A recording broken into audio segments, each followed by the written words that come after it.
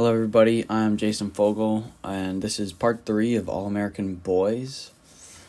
Throughout this novel, I think resilience is shown through many different ways through all the characters, especially Quinn. Actually, I feel like he shows more resilience because it almost seems to affect him more mentally than Rashid, even though Rashid was the one who got beaten.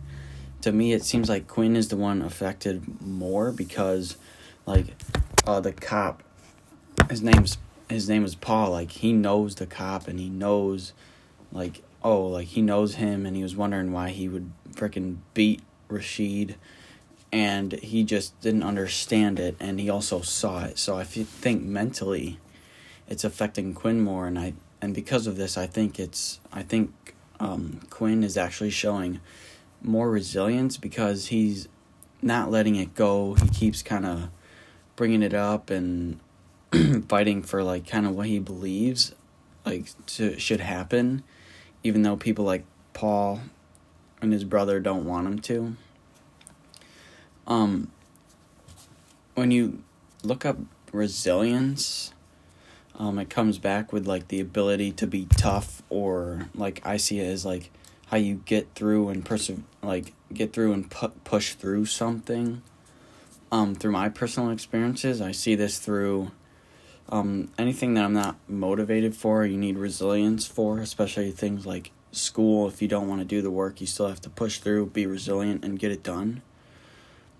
But to me, whenever I hear this word, it brings me back to football I used to play, and in the game before the Super Bowl, we were playing this team in Buffalo Grove, and all their coach kept saying, be resilient to their team, and I don't know, it just always stuck in my head to this day, which we lost that game, but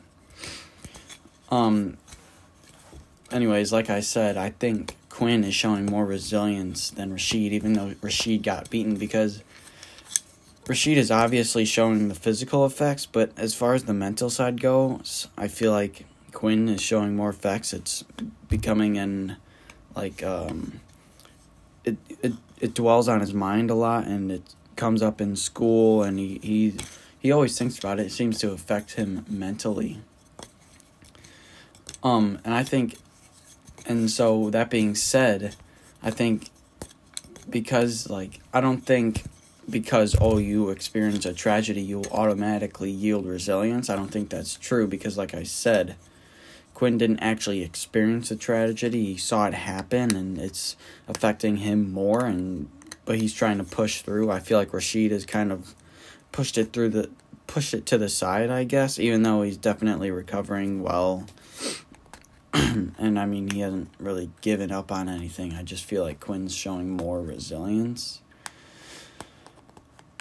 And you see resilience all over throughout the world. I think anyone who experiences something bad but they want to bounce back from it, that's resilience. Or even someone who wants to push through something that they don't really want to do. So that's my take on resilience.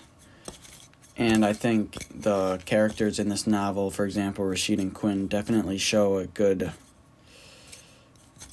one-on-one example of how it could be portrayed in the real world.